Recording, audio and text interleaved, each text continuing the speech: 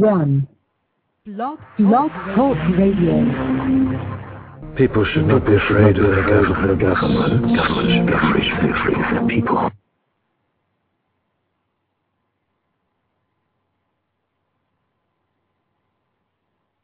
Hold on a second.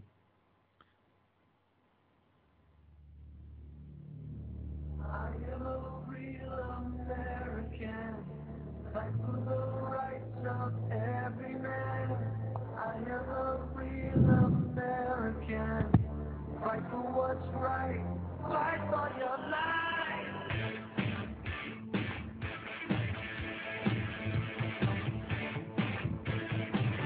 When it comes crashing down and it hurts inside, you gotta take a stand, it don't have to hide. If you hurt my friend, then you hurt my pride. I gotta be a man, I can't let it slide. I am a real American, fight for the rights of every man. I am a real American, fight for what's right, fight for your life.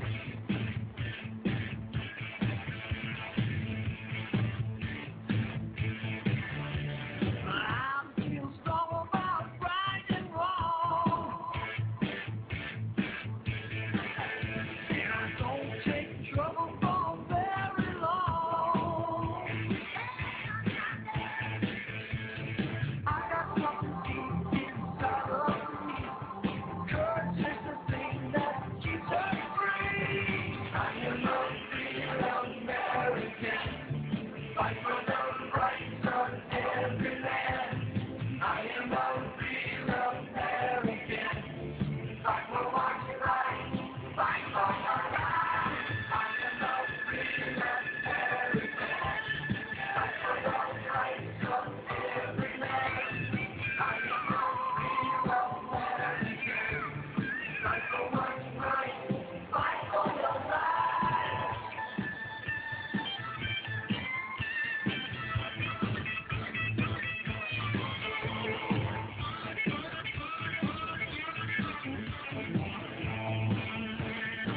If you hurt my friend, then you hurt my pride. I gotta be a man, I can't let it slide. I am a real American, fight for the rights of every man. I am a real American, fight for what's right, fight for your life. I am a real American, fight for the rights of every man. I am a real American, fight for what's right, fight for your life. I am a real American, fight for the rights of every man. I am a real American, fight for what's right.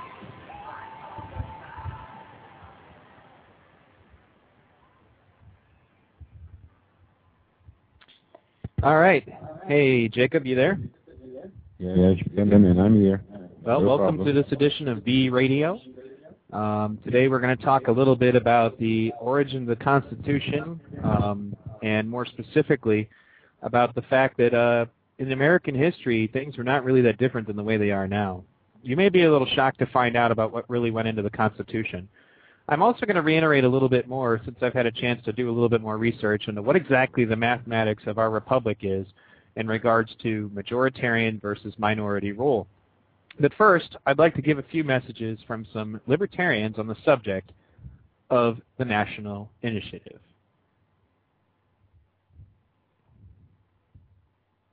It seems as though the North Virginia Patriots have lost their memory when it comes to Christine Smith's position on the National Initiative for Democracy.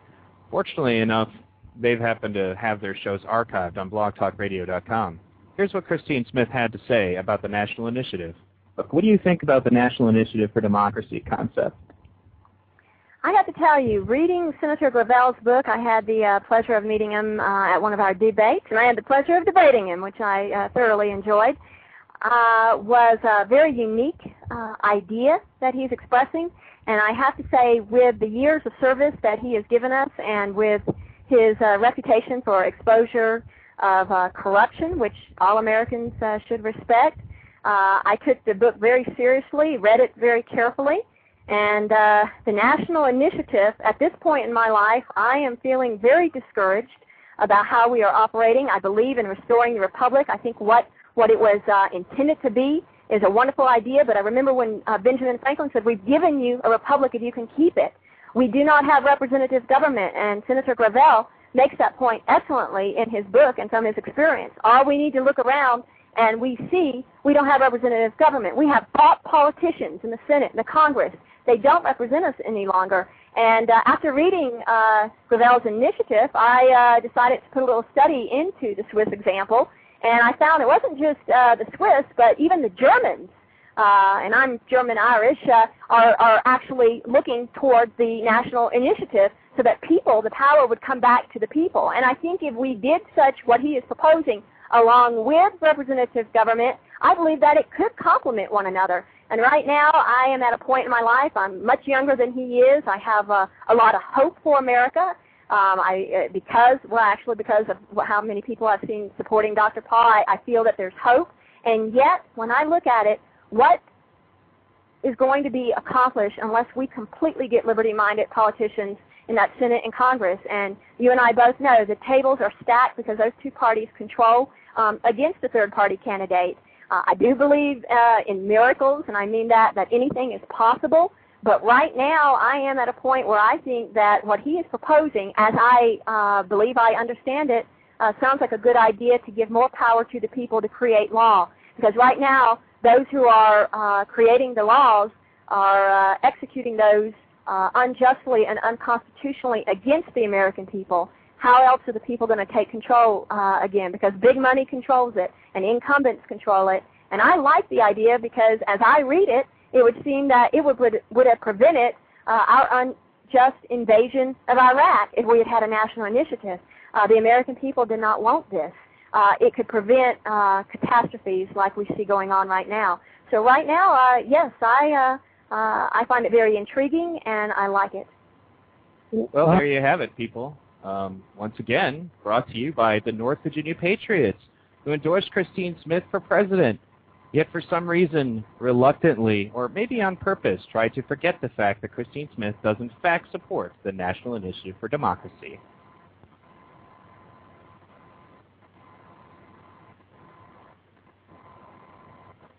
Still playing around with the old media? The works are calling, you don't even know. Are CNN and Fox any better online than they are on TV? You're right. I could have told you that. Afraid so. I can't compete with you physically, and you're no match for my brain. In this corner, the old media. It's a piece of crap that doesn't work. And in this corner, the world champion, Revolution Broadcasting. Don't forget to visit www.revolutionbroadcasting.com for the very best in news and commentary on the issues of the fight for freedom. Unfortunately, the free press ain't free. So if you like what you're hearing here at revolutionbroadcasting.com, don't forget to throw us a little chicken.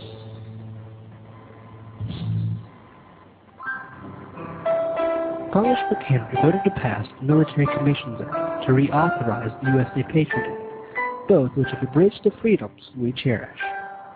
It is for this very reason we are losing our freedoms. I'm Brian Green, independent candidate for Congress, and I approve this message. In Congress, I'll fight to protect the Constitution and to ensure limited constitutional government. Visit Brian Green, the Freedom Factor, at www.briangreen08.com. Senator Gravel's update to his classic biting commentary on today's society, Citizen Power, is a sobering assessment of today's woes. More troubling is the fact that little has changed since Gravel first put pen to paper 36 years ago. In fact, according to Gravel, in most cases the problems have only gotten worse. Gravel writes, most Americans today are frustrated and confused.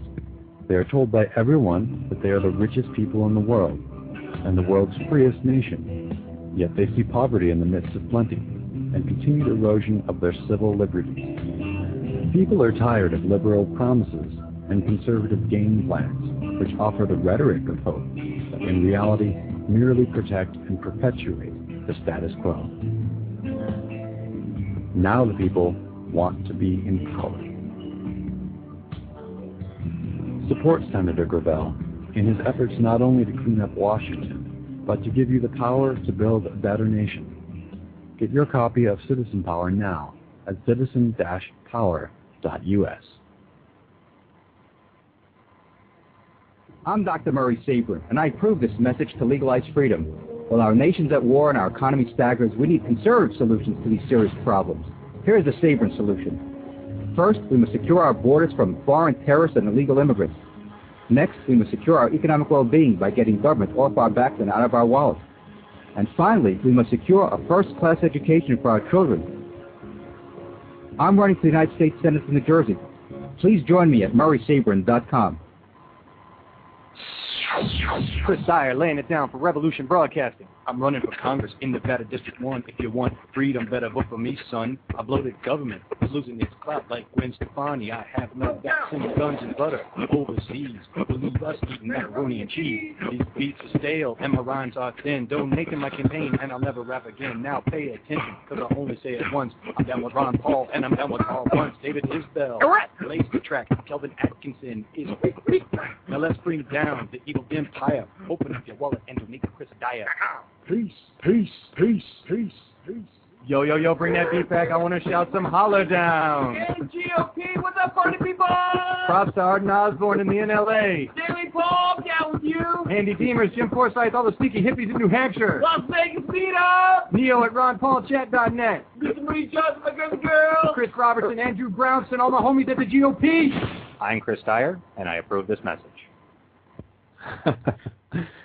Hey, Jacob, you still there? Well, maybe not, unless he's just muted still.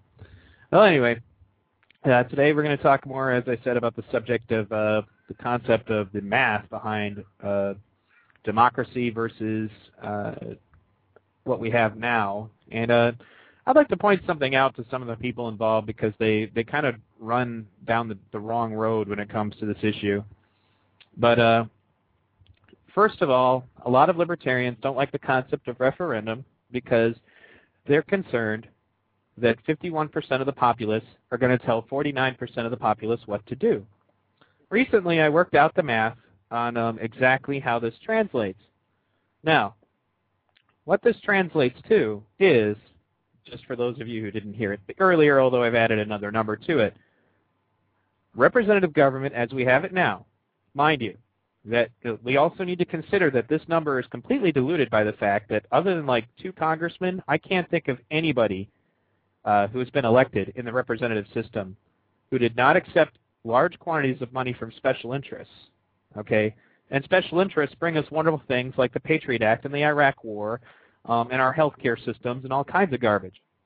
Special interests love programs that give taxpayers money to themselves. And so therefore, it's a good investment for them to turn around and then donate to politicians who then in turn represent those special interests once they get elected. So this fraction of the populace that I'm about ready to quote is further diluted by the fact that if you wanted to actually look at like the percentage of this percentage of people who are actually representing the people, you'd probably be looking at about less than a point. But out with the math, 0.0000176% of the American population elected with money, I might add, from special interests, in most cases, tell 99.999% what to do. And somehow, this is supposed to be superior to the unlikely equation of 51% telling 49% what to do. And the 51%, I might add, as unlikely as it is that anything is going to be 51-49, okay, is not generally influenced directly by special interests, at least not in a referendum as Mike Gravel proposes. So, once again, just to clear the air, we are looking at 100,000th of the population dictating well, mind you, dictated to by the special interests who give them the campaign funds to get elected in the first place. They get to dictate to us what our policies will be, as in the 99.999% of the rest of the population, bought and paid for by corporate interests. And we wonder why our economy sucks. And we wonder why the rich get richer and the poor get poorer. And we wonder why we're still in a war that we really shouldn't be in. And we wonder why our civil liberties are being eroded. Because our civil liberties are in the way of the fascist regime that would like to take over our country. Our civil liberties, our ability to protest, our ability to tell the government we don't like what they're doing, the Homegrown Terrorism Act threatens all of these things. But don't worry, guys. We're all safe because the conservatives want to get rid of things like food stamps and health care, which, mind you, I don't agree with either, but you know, we're safe now because our taxpayers' dollars aren't being taken. However, we're not safe because our ability to argue about it is seriously in jeopardy. So, once again, I use this math to point out something because they use math to argue against it. I don't think they've really considered the math that argues for it. Other than Dennis Kucinich and Ron Paul, I can't think of a single member of the current government that I trust. There are some people that I trust a little bit, maybe on one answer, maybe not on another. And we talk about how we're going to hold these people accountable, but the fact is we can't. One thing that we will never be able to do, as much as we would like to, is we are never going to be able to affect the outcomes of congressional and Senate elections more than special interests. The people who have all the money get to pick who is in Congress and who becomes president. It's that simple. And you know why it's like that? Because as Senator Gravel points out in Citizen Power, Chapter 12, the system favors elites because it was designed by elites to protect the elites. All of these things that we're talking about now, they are not new. The system was designed to protect these things. The system was designed specifically for the purpose of ensuring that those with the money and the influence would always control our government. And they gave the rest of us this illusion, and they said it was a democracy to try to make us more willing to get involved with it in those early stages. If you remember the earlier days of colonial times, once again, in the colonial times, things were decided by majority vote. It is possible that some minority might be overcome, and that's one of the reasons why the National Initiative for Democracy cannot alter your constitutional rights. The Supreme Court can still deem a referendum unconstitutional. This is a little factor that people tend to keep out of their minds. When they're talking about the NI4D, they usually don't actually know what they're talking about. They talk about direct democracy. The NI4D is not direct democracy. What it is, however, is a referendum system added to our republic. And as Christine Smith pointed out, that the two would complement one another. Our leaders would actually be held accountable, particularly when you consider the different things that referendums could do. Referendums could recall existing politicians, as in we can fire them, and we absolutely should be able to fire them. But right now we can't. The most we can do is hopefully elect someone else. But that obviously isn't working, okay? When there is no reason why we, essentially the bosses, we are the senior shareholders in this government, should have to suffer through another 4 years of some idiot that is the only person that we ever got any exposure for.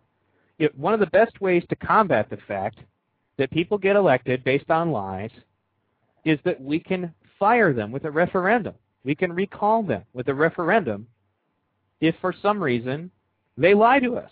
If they get in office and they do what they don't do what they said they were going to do, we fire them. It's that simple. And that makes them accountable to the people, because right now they're accountable to no one. We have this illusion that tells us that we, in theory, might be able to actually change things. We have this illusion that tells us that. But I think the Ron Paul revolution proves more than ever, okay, that we do not have as much control over this as we think. Period.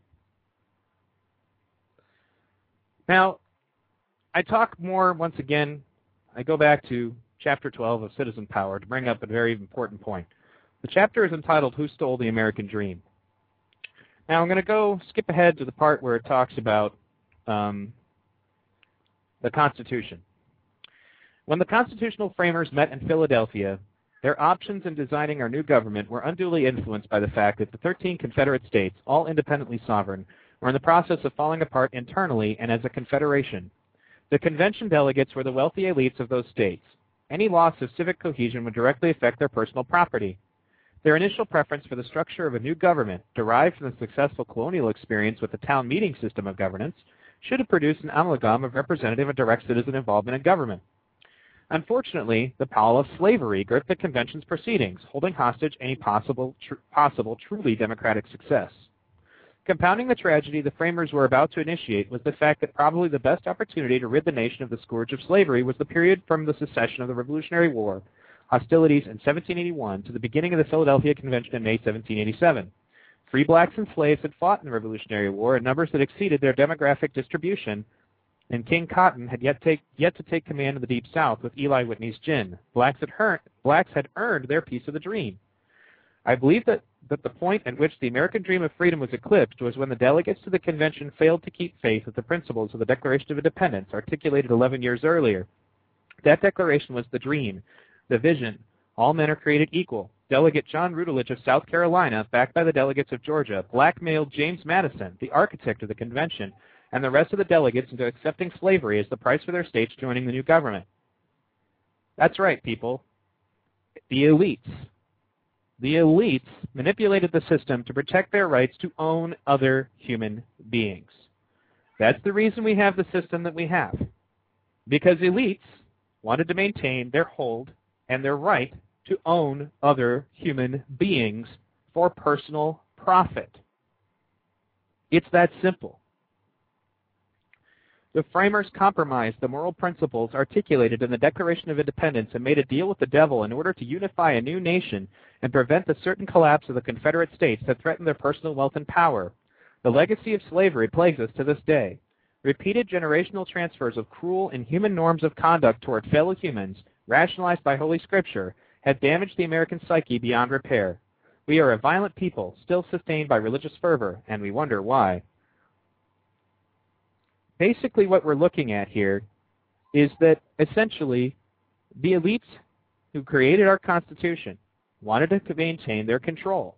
It's just another example of essentially the new aristocracy, the new nobility, wanted to have their control over our system of government.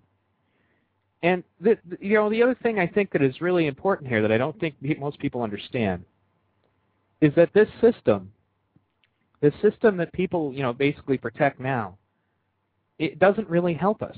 We have proof. If you want to see the proof, okay, look very closely at American policy, not just now, but from the beginning. Not that long after we had founded the country, there was talk about invading Canada because we wanted to expand into another country. We wanted to take what belonged to other people. These are things that are not that far away from our founding fathers. Our founding fathers, some of which were great, okay? Ben Franklin, as it points out here, acted to try to stop slavery, but he was thwarted by representative government. He was thwarted by the elites who were empowered to do this because the people could not act. And when given the opportunity to act, this is the reason we don't have it. When they tried to ratify the Constitution by majority in one of the states, the majority of the people wouldn't approve it because it had slavery in it. So that's why they took the rights of the people away. They took the rights of majoritarian rule at this point away because the minority wanted to protect the elites. The constitutional framers, the elites of their day, created a system of representative government that held a monopoly of legislative power that facilitated policies that shame us to this day. Regardless of how much we praise our form of government, it cannot by any stretch of the imagination be called egalitarian or democratic. Our Constitution, creating the structure of representative government, favors elites simply because it was written by elites. And of course, they did not fail to provide for continuity of their own power by establishing procedures whereby they could amend the Constitution with Article 5 and make laws with Article 7. Our Constitution has been extensively copied around the world. Obviously, the structure of representative government does not threaten other elites governing foreign societies. The framers wrote a document that defined the first constitutional representative government in history. Representative government has since been the norm in all democracies except Switzerland, which copied our Constitution but added one very powerful change. which represents the next step in the evolution of democracy. The Swiss Constitution, written in 1848, added the people as lawmakers, creating a very successful governing partnership with their elected officials. This was the intended road, but the one not taken by the framers of the American Constitution. The framers had to exclude the people from the ratification process in order to secure the ratification of their flawed Constitution. They had a daunting task. They had to avoid a vote in the Confederate Congress, where the Constitution would likely not have been ratified. Similarly, they had to avoid votes in the state legislatures by persuading them to refer ratification to state conventions called for that purpose.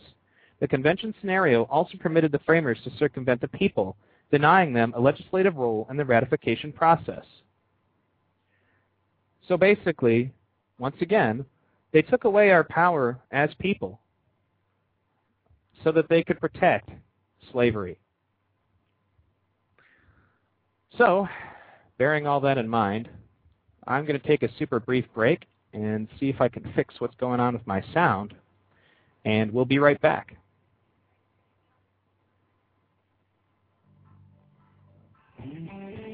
Welcome to RevolutionBroadcasting.com, your only source for news, politics, talk radio, and more.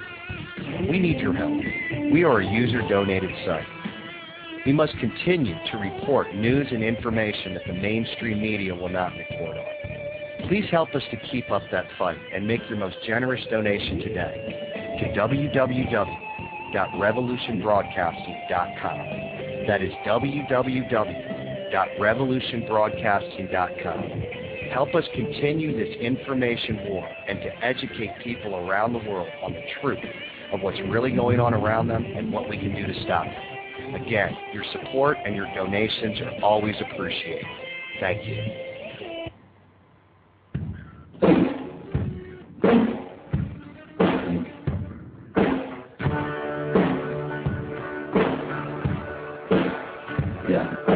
Everybody talking about politicians, nepotism, patriotism, jingoism, phony patriotism is jingoism.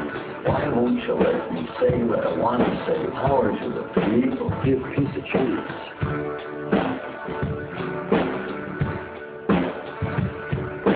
Everybody talking about fascism, militarism, fanaticism, terrorism, despotism, fear, Islamofascism, American imperialism, harm's way.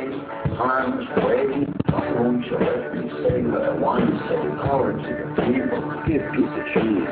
Everybody talking about solution, revolution, freedom of speech, freedom to be who you are, the Constitution. Why won't you let me say what I want to say? Power to the people, give peace a chance. Power to the people, give peace a chance. Everybody talking about corporate censorship, party censorship, partisan censorship. Why? Are they afraid of the truth? Ripped off. Why won't you let me say what I want to say? Power to the people, give peace a chance. Power to the people. Power to the people, give peace a chance. Why won't you let me say what I want to say? Power to the people, give peace a chance. Power to the people. Power to the people, give peace a chance.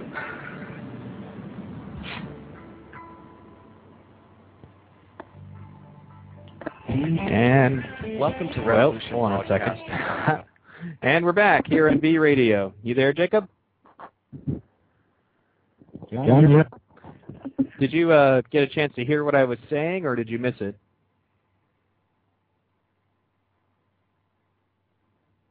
Jacob. Yeah, well, just more specifically on the reasons why we don't have it and why the Constitution was the way it was. Can you hear me? Hello? Man, I don't know what the deal is, but Skype has been bad to us as of late. Can you hear me? Jacob? What? Here. There's a delay. That's kind of screwed up. All right, well, I'll try to call you back. Yeah, I'm sorry about this, guys. Unfortunately, we free people basically is in putting on free shows are completely at the mercy of situations like this where we have free stuff, and that free stuff doesn't always work so good. So I'm going to try to call Jacob back. With any luck, we can fix that. But in the meantime, so basically to add to my point, let's talk for a moment about the Republic for which it stands and what it has managed to give us in its time. You know, there are more modern examples. We could be talking about the Patriot Act. We could be talking about the Iraq War. Two things of which I would have to say the majority certainly does not agree with. The Iraq War especially. Ron Paul, our beloved Ron Paul, has quoted more than once that the war is not supported by the majority. In fact, 72 to 76% of the populace want us out of the war. So, bearing that in mind, I'm not really as afraid of the majority as I am of the minority, because the minority likes us right where we are. The minority will probably continue to keep this war going as long as possible, because too many special interests are making too much money to let us leave just yet. The only reason we got out of Vietnam, pardon me, is because somebody, more specifically Senator Gravel, read an awful lot of top-secret documents in the public record that exposed just how much the government was lying to the people about Vietnam. We're never going to have another opportunity like that. It's extremely unlikely that anybody's ever going to really expose the truth behind the issues of the weapons of mass destruction. Although the majority of the people accept that, there's no proof of the weapons of mass destruction, they've accepted all of that. That doesn't change the fact that our representatives have decided that we're going to be here for good. And, for 100 years if necessary. And that's one of the powers that the Republic, as in, here, let me look up the math again, the 0.0000176% telling the 99.999% what to do. 100,000 of the population bought and paid for by special interests, including the military-industrial complex, want us to do. They want us to stay in Iraq because they like it. They like making large quantities of money with the blood of Iraqis and American soldiers. Why wouldn't they? It's absolutely in their best interest to continue to do that. So, kind of leaves you where we are now. Now, let's take a look back into history a little bit from the book Addicted to War by Joel Andreas.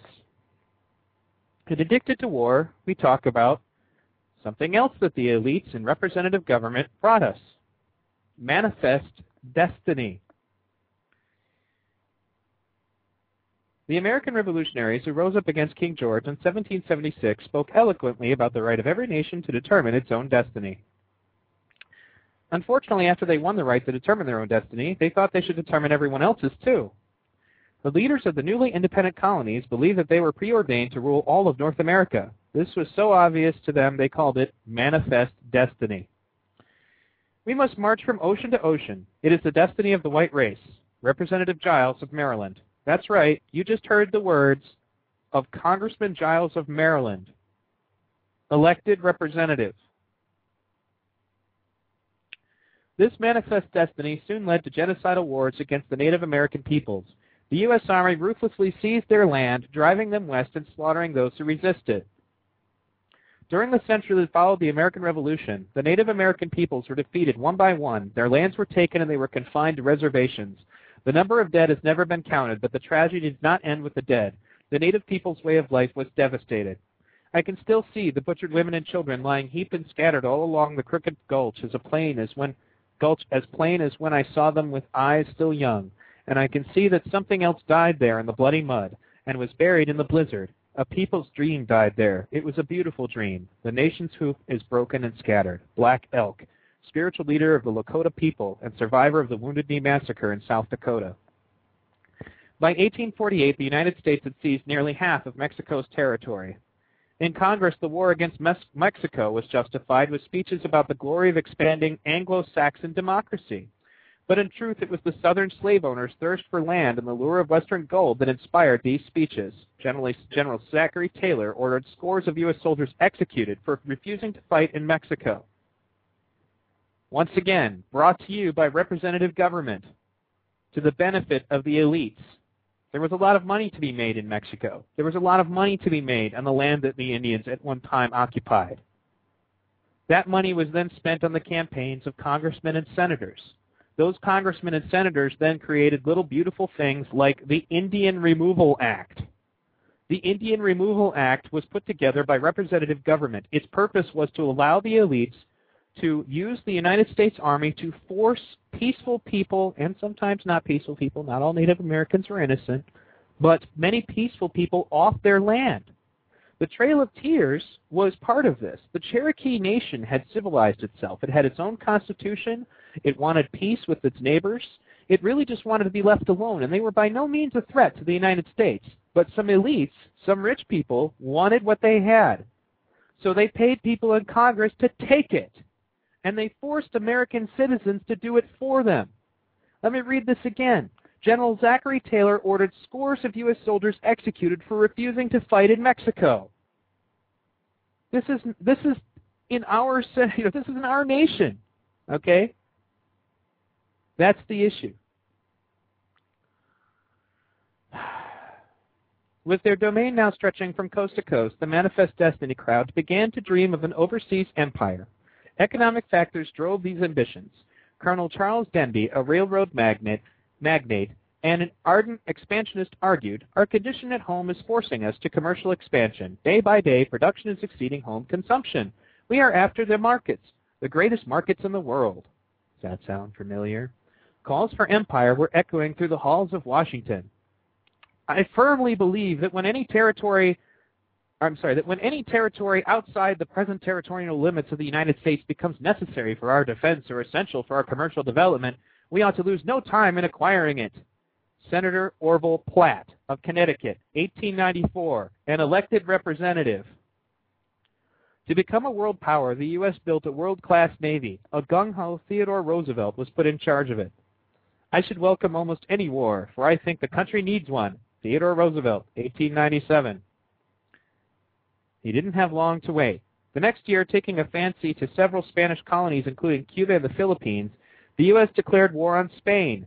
Rebel armies were already fighting for independence in both countries, and Spain was on the verge of defeat. Washington declared that it was on the rebels' side, and Spain quickly capitulated. But the U.S. soon made it clear that it had no intention of leaving. The Philippines are ours forever, and just beyond the Philippines are China's illimitable markets. The Pacific is our ocean. Senator Albert Beveridge of Indiana, an elected representative. And for the senator, the Pacific was only the beginning. The power that rules the Pacific is the power that rules the world. That power is and forever will be the American Republic. Elaborate racist theories were invented to justify colonialism, and these theories were adopted enthusiastically in Washington. We are the ruling race of the world. We will not renounce our part in the mission of our race.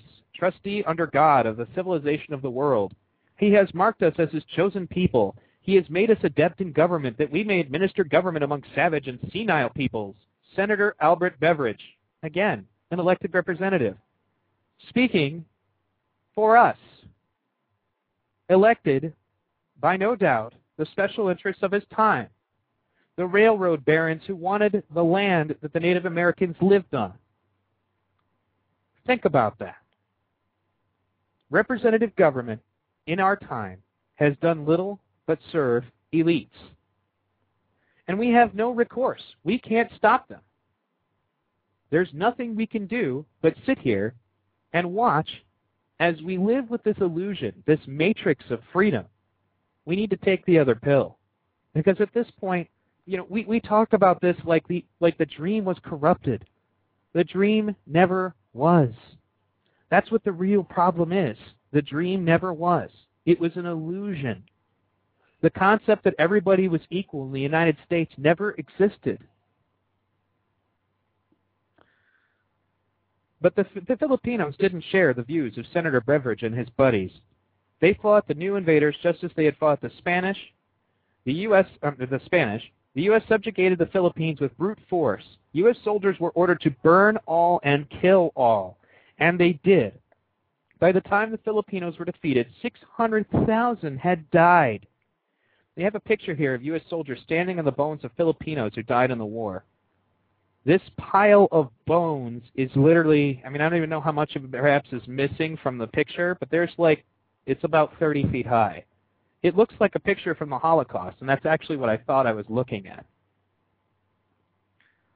The Philippines, Puerto Rico, and Guam were made into U.S. colonies in 1898. Cuba was formally given its independence, but along with it, the Cubans were given the Platt Amendment, which stipulated that the U.S. Navy would operate a base in Cuba forever, that the U.S. Marines would intervene at will, and that Washington would determine Cuba's foreign and financial policies.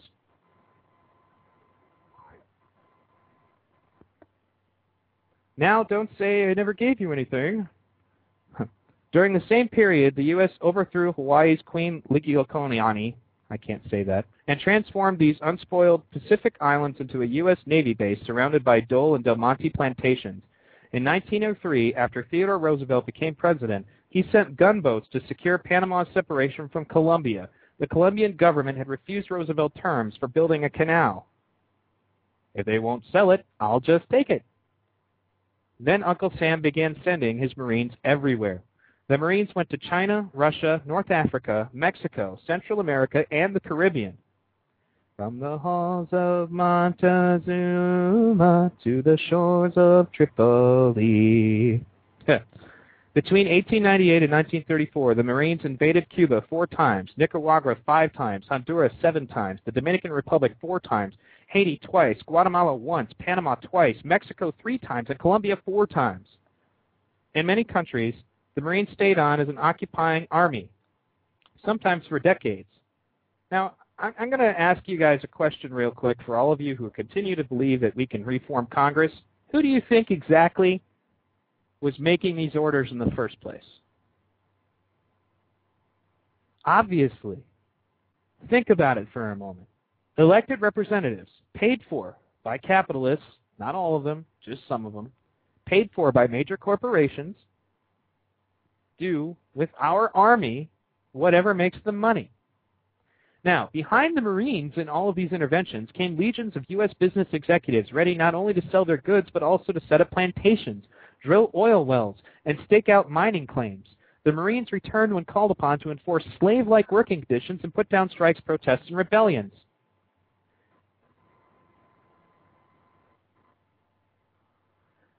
Accept responsibility for active intervention to secure for our capitalists opportunity for profitable investments. President William Howard Taft, 1910. A reporter described what took place after U.S. troops landed in Haiti in 1915 to put down a peasant rebellion.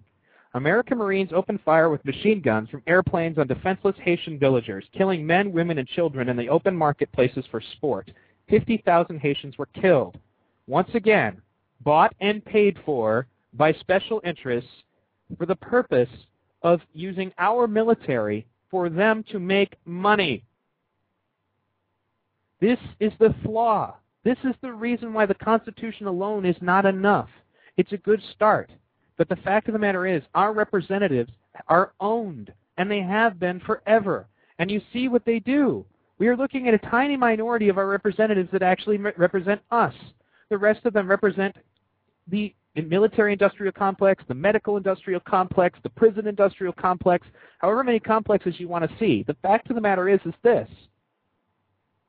When our government can be bought and paid for, because our media, as in our control of reality, essentially, is bought and paid for, our representative system cannot function.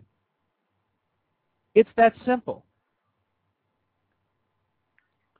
How can we be a place for free people where everybody is equal if we cannot truly elect real representatives?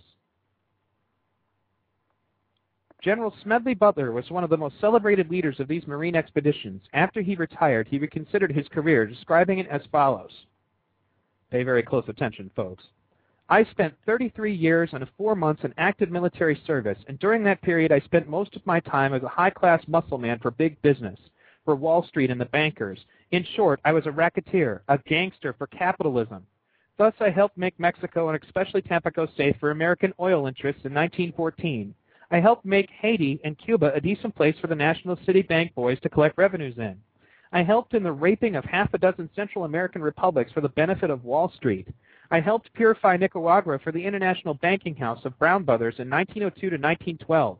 I brought light to the Dominican Republic for American sugar interests in 1916.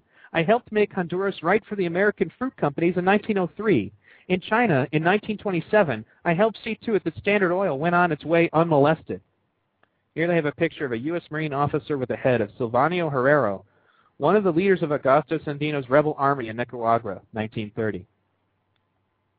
World War I was a horrific battle among the European colonial powers over how to divide up the world. When President Woodrow Wilson decided to enter the fray, he told the American people that he was sending troops to Europe to make the world safe for democracy. But what Wilson was really after was what he considered to be the United States' fair share of the spoils. Wilson's ambassador to England said rather forthrightly that the U.S. would declare war on Germany because it was the only way of maintaining our present preeminent trade status. Ambassador W.H. Page, 1917. For this, 130,274 U.S. soldiers were sent to their deaths to protect special interests overseas and the profits of the elites. Our boys were sent off to die with beautiful ideals painted in front of them. No one told them that dollars and cents were the real reason they were marching off to kill and die. General Smedley Butler, 1934. World War I was supposed to be the war to end all wars. It wasn't. During World War II, millions of young Americans signed up to fight German fascism and Japanese imperialism, but the goals of the strategic planners in Washington were far less admirable. They had imperial ambitions of their own. In October 1940, as German and Japanese troops were marching in Europe and Asia, a group of prominent government officials, business executives, and bankers were convened by the U.S. State Department and the Council on Foreign Relations to discuss U.S. strategy. They were concerned with maintaining an Anglo-American sphere of influence that included the British Empire, the Far East, and the Western Hemisphere. They concluded that the country had to prepare for war and come up with an integrated policy to achieve military and economic supremacy for the United States. Okay. So let's take all of this together because I don't have as much time as I'd like. Racism to justify war. Does that sound familiar to you? It sounds familiar to me. It sounds an awful lot like fascism, as practiced by one Adolf Hitler. The best way to keep the American people in the state that they are in is to ensure that we believe that we are free. It is an illusion. We are not free. It absolutely is not free. And the reason why, it's not just free about freedom, it's about free about dollars and cents. This is really what it comes down to. This is really what it comes down to. If you are not willing to give money to elect congressmen and senators that in any way rivals the money that is spent by special interests, our republic will continue to be what it is. A corporate fascist state. Unless you can come up with the money to get people like Murray Sabrin in office, that will continue to be the state of this country. Period. And despite what one of my listeners would say, my history lessons are not biased. The fact of the matter is, we cannot deploy the military without the authority given by our elected representatives. The elected representatives then therefore turn around and they do exactly whatever the people who paid to get them in office tell them to. And in many cases, those things produce where we're at now. Now, everything I just told you is about the history. Okay, well, let's not talk about history anymore, Matt Zilla. Let's talk about the present. And in the present, KBR and Halliburton make billions in feeding our troops and clothing our troops and cleaning our troops' clothing. Mind you that they do a terrible job in all three. They make billions Blackwater makes billions of our money, and the representatives are handing it to them, and there's nothing we can do about it. How does this have to do with democracy? Once again, Matzilla, I'm going to clarify something for you. I am not talking about direct democracy. I am talking about adding a referendum system to our existing republic so that the people, when the people that we hire, the people that we pay to be our representatives, do what they're doing now, which is to represent corporate elites and not the people, that they can be held accountable. Not later, now. How many people have to die while we continue to, quote-unquote, try to repair this republic? A system that was designed to allow these people to maintain the power that they have right now. The only difference between this and the monarchy that we were in before is that now you can buy nobility. You can buy it. Honestly.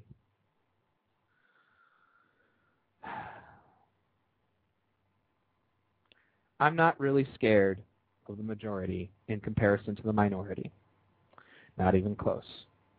If you want proof, look to Switzerland. In Switzerland, when the military is deployed, the people have the ability to put forth a referendum to call their people back, to call back the soldiers. We don't have that right now. We don't. And as Ron Paul has proven, we absolutely will not, in our lifetime, most likely, get anybody as president to deal with where we are. Nobody. We are achieving nothing. That is what we are achieving right now. I wish it wasn't true. I love Ron Paul. I love Mike Gravel. I love Dennis Kucinich. But the fact of the matter is, they either had to toe the line or be destroyed. And that's exactly what happened to all of them. Exactly.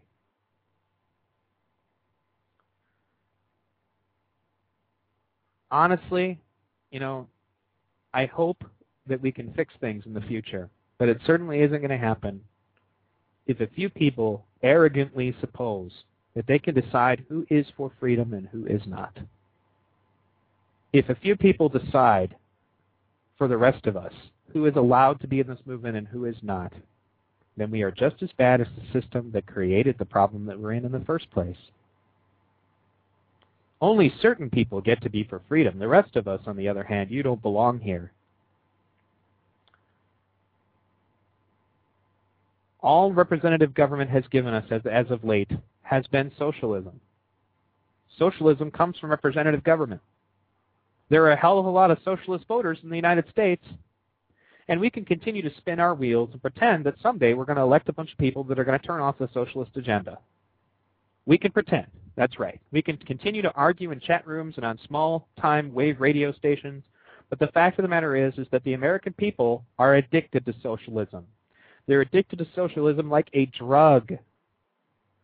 It went from being something to enhance life, to enhance the experience of life, to becoming what it is now.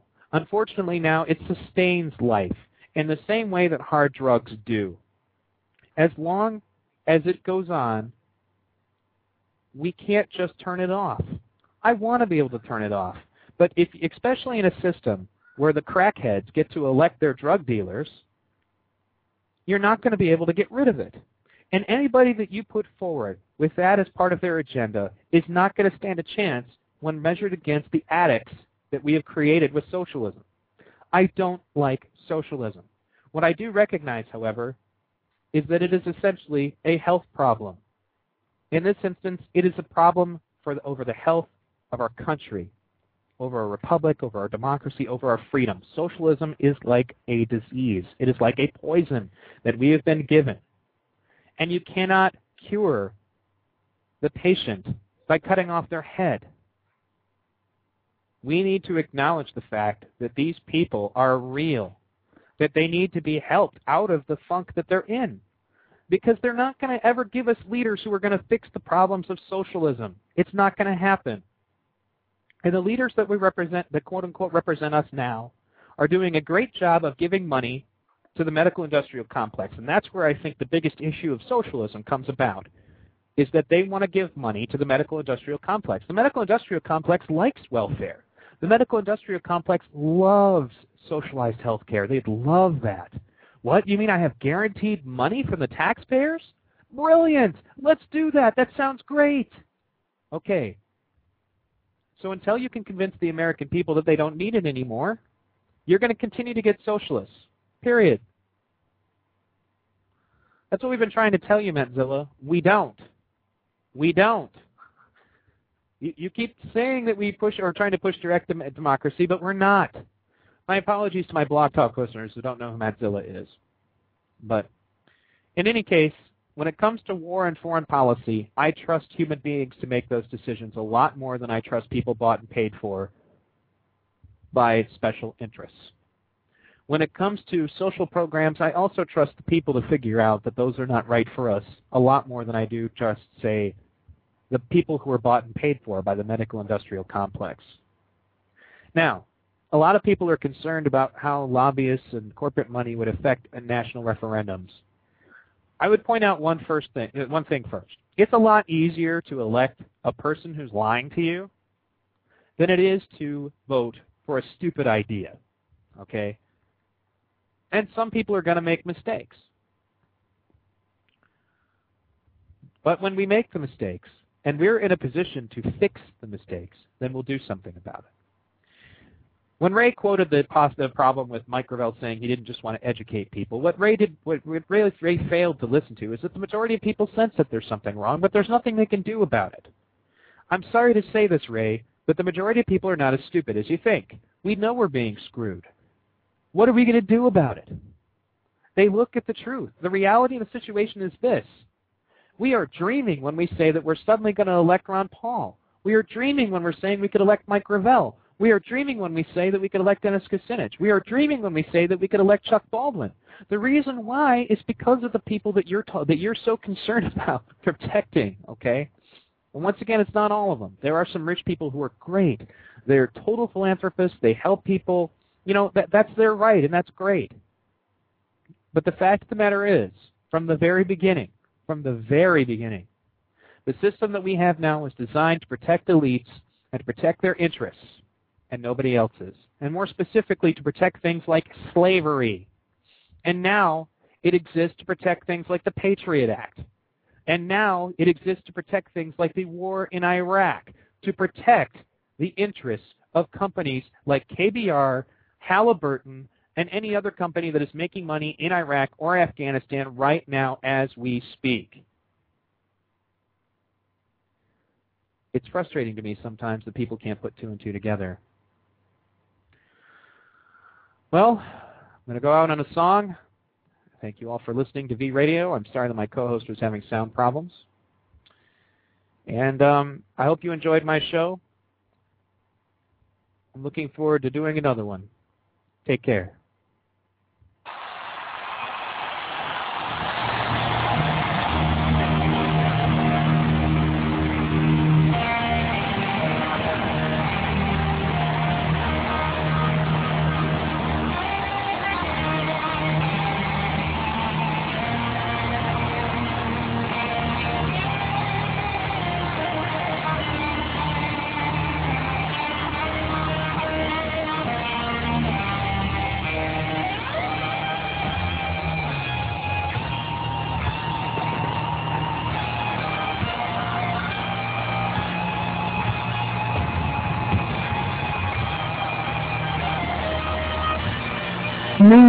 Seconds.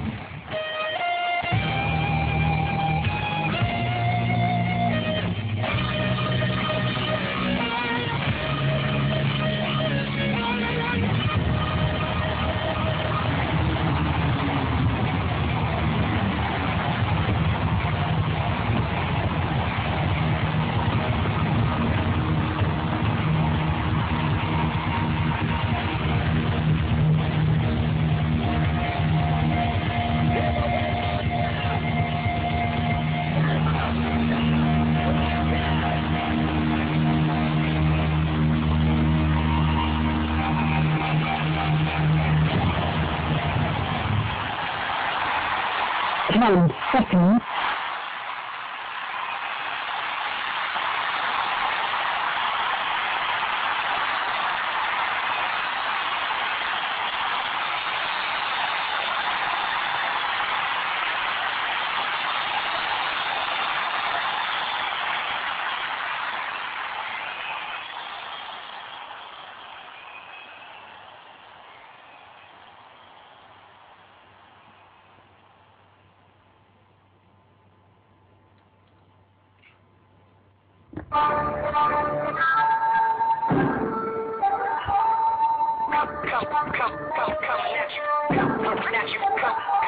Yo, take your time, I'm the kid checking for it. The number one question is how could you ignore it? And drop right back in the cut, over basement tracks, your rap stack, got you backing this up like rewind that. We're just rolling with the rhythm, rise from the ashes of stylistic division. With these non-stop lyrics of life living, not to be forgotten, still unforgiven. But in the meantime, there are those who wanna talk this and that. So I suppose that it gets to a point where feelings gotta get hurt and get dirty with the people spreading the dirt. It goes, I do give you warning, but everyone ignores me. Told you everything loud and clear, but nobody's listening. I'll give you so clearly, but you don't want to hear me. Told you everything loud and clear, but nobody's listening. I got a heart full of pain, full of stress, and full of anger held in my chest, and everything left's a waste of time. I hate my rhyme, hate everyone else's more. I'm riding on the back of the stretcher, guessing that it's better. I can't keep myself together because all of this stress gave me something to ride on. The pain gave me something I can set my sights on. Never forget the blood, sweat, and tears, the uphill struggle over years of fear and trash talking, and the people it was to, and the people that started it just like you. Try to give you warning, but everyone ignores me. Told you everything loud and clear, but nobody's listening. I'll give you so clearly, but you don't want to hear me.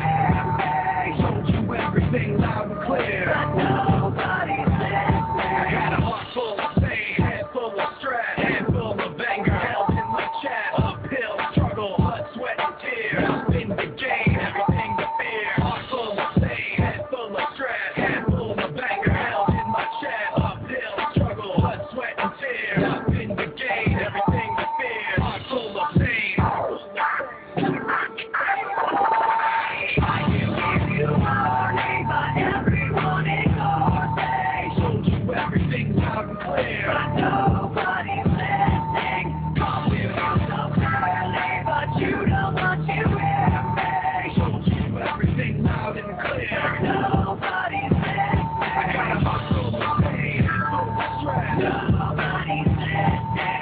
And full of anger held in my chest. Nobody's listening. Uphill struggle, sweat and tears. Nobody's listening. Nothing to gain, everything to fear. Nobody's listening.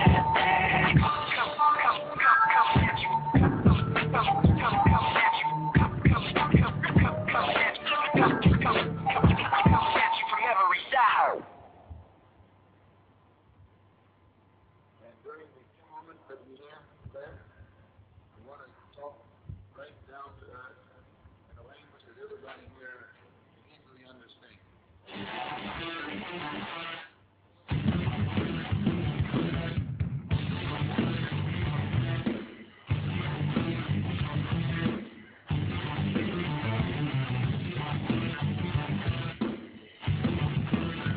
Look in my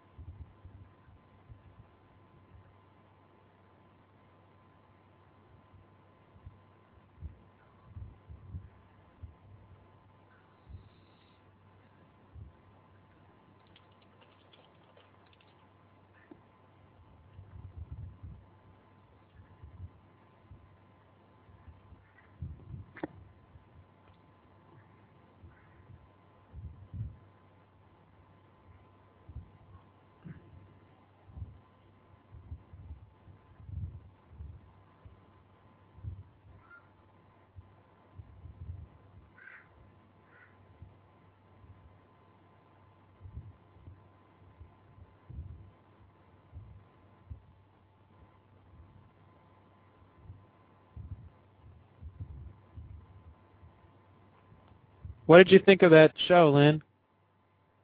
You seriously think so?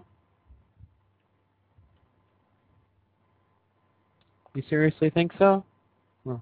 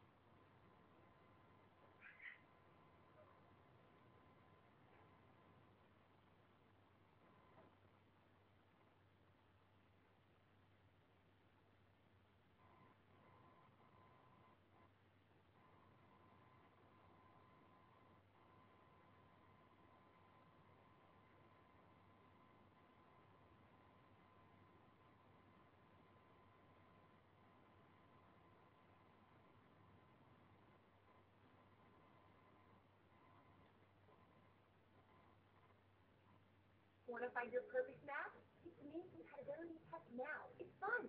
Click on this video, then enter both names and find out that the person is compatible with you. Give it a try. The name compatibility test is easy. Go ahead, check it out. Click on this video now.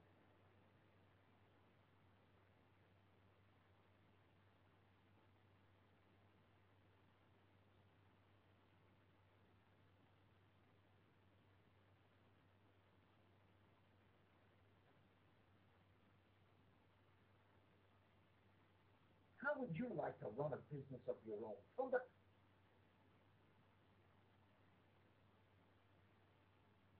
Yeah, Lynn, there's still like 7 or 8 piles of poop over there that you haven't cleaned up. We need to get a scoop for it or something so that we can just pick it up when she does it. It's much easier that way.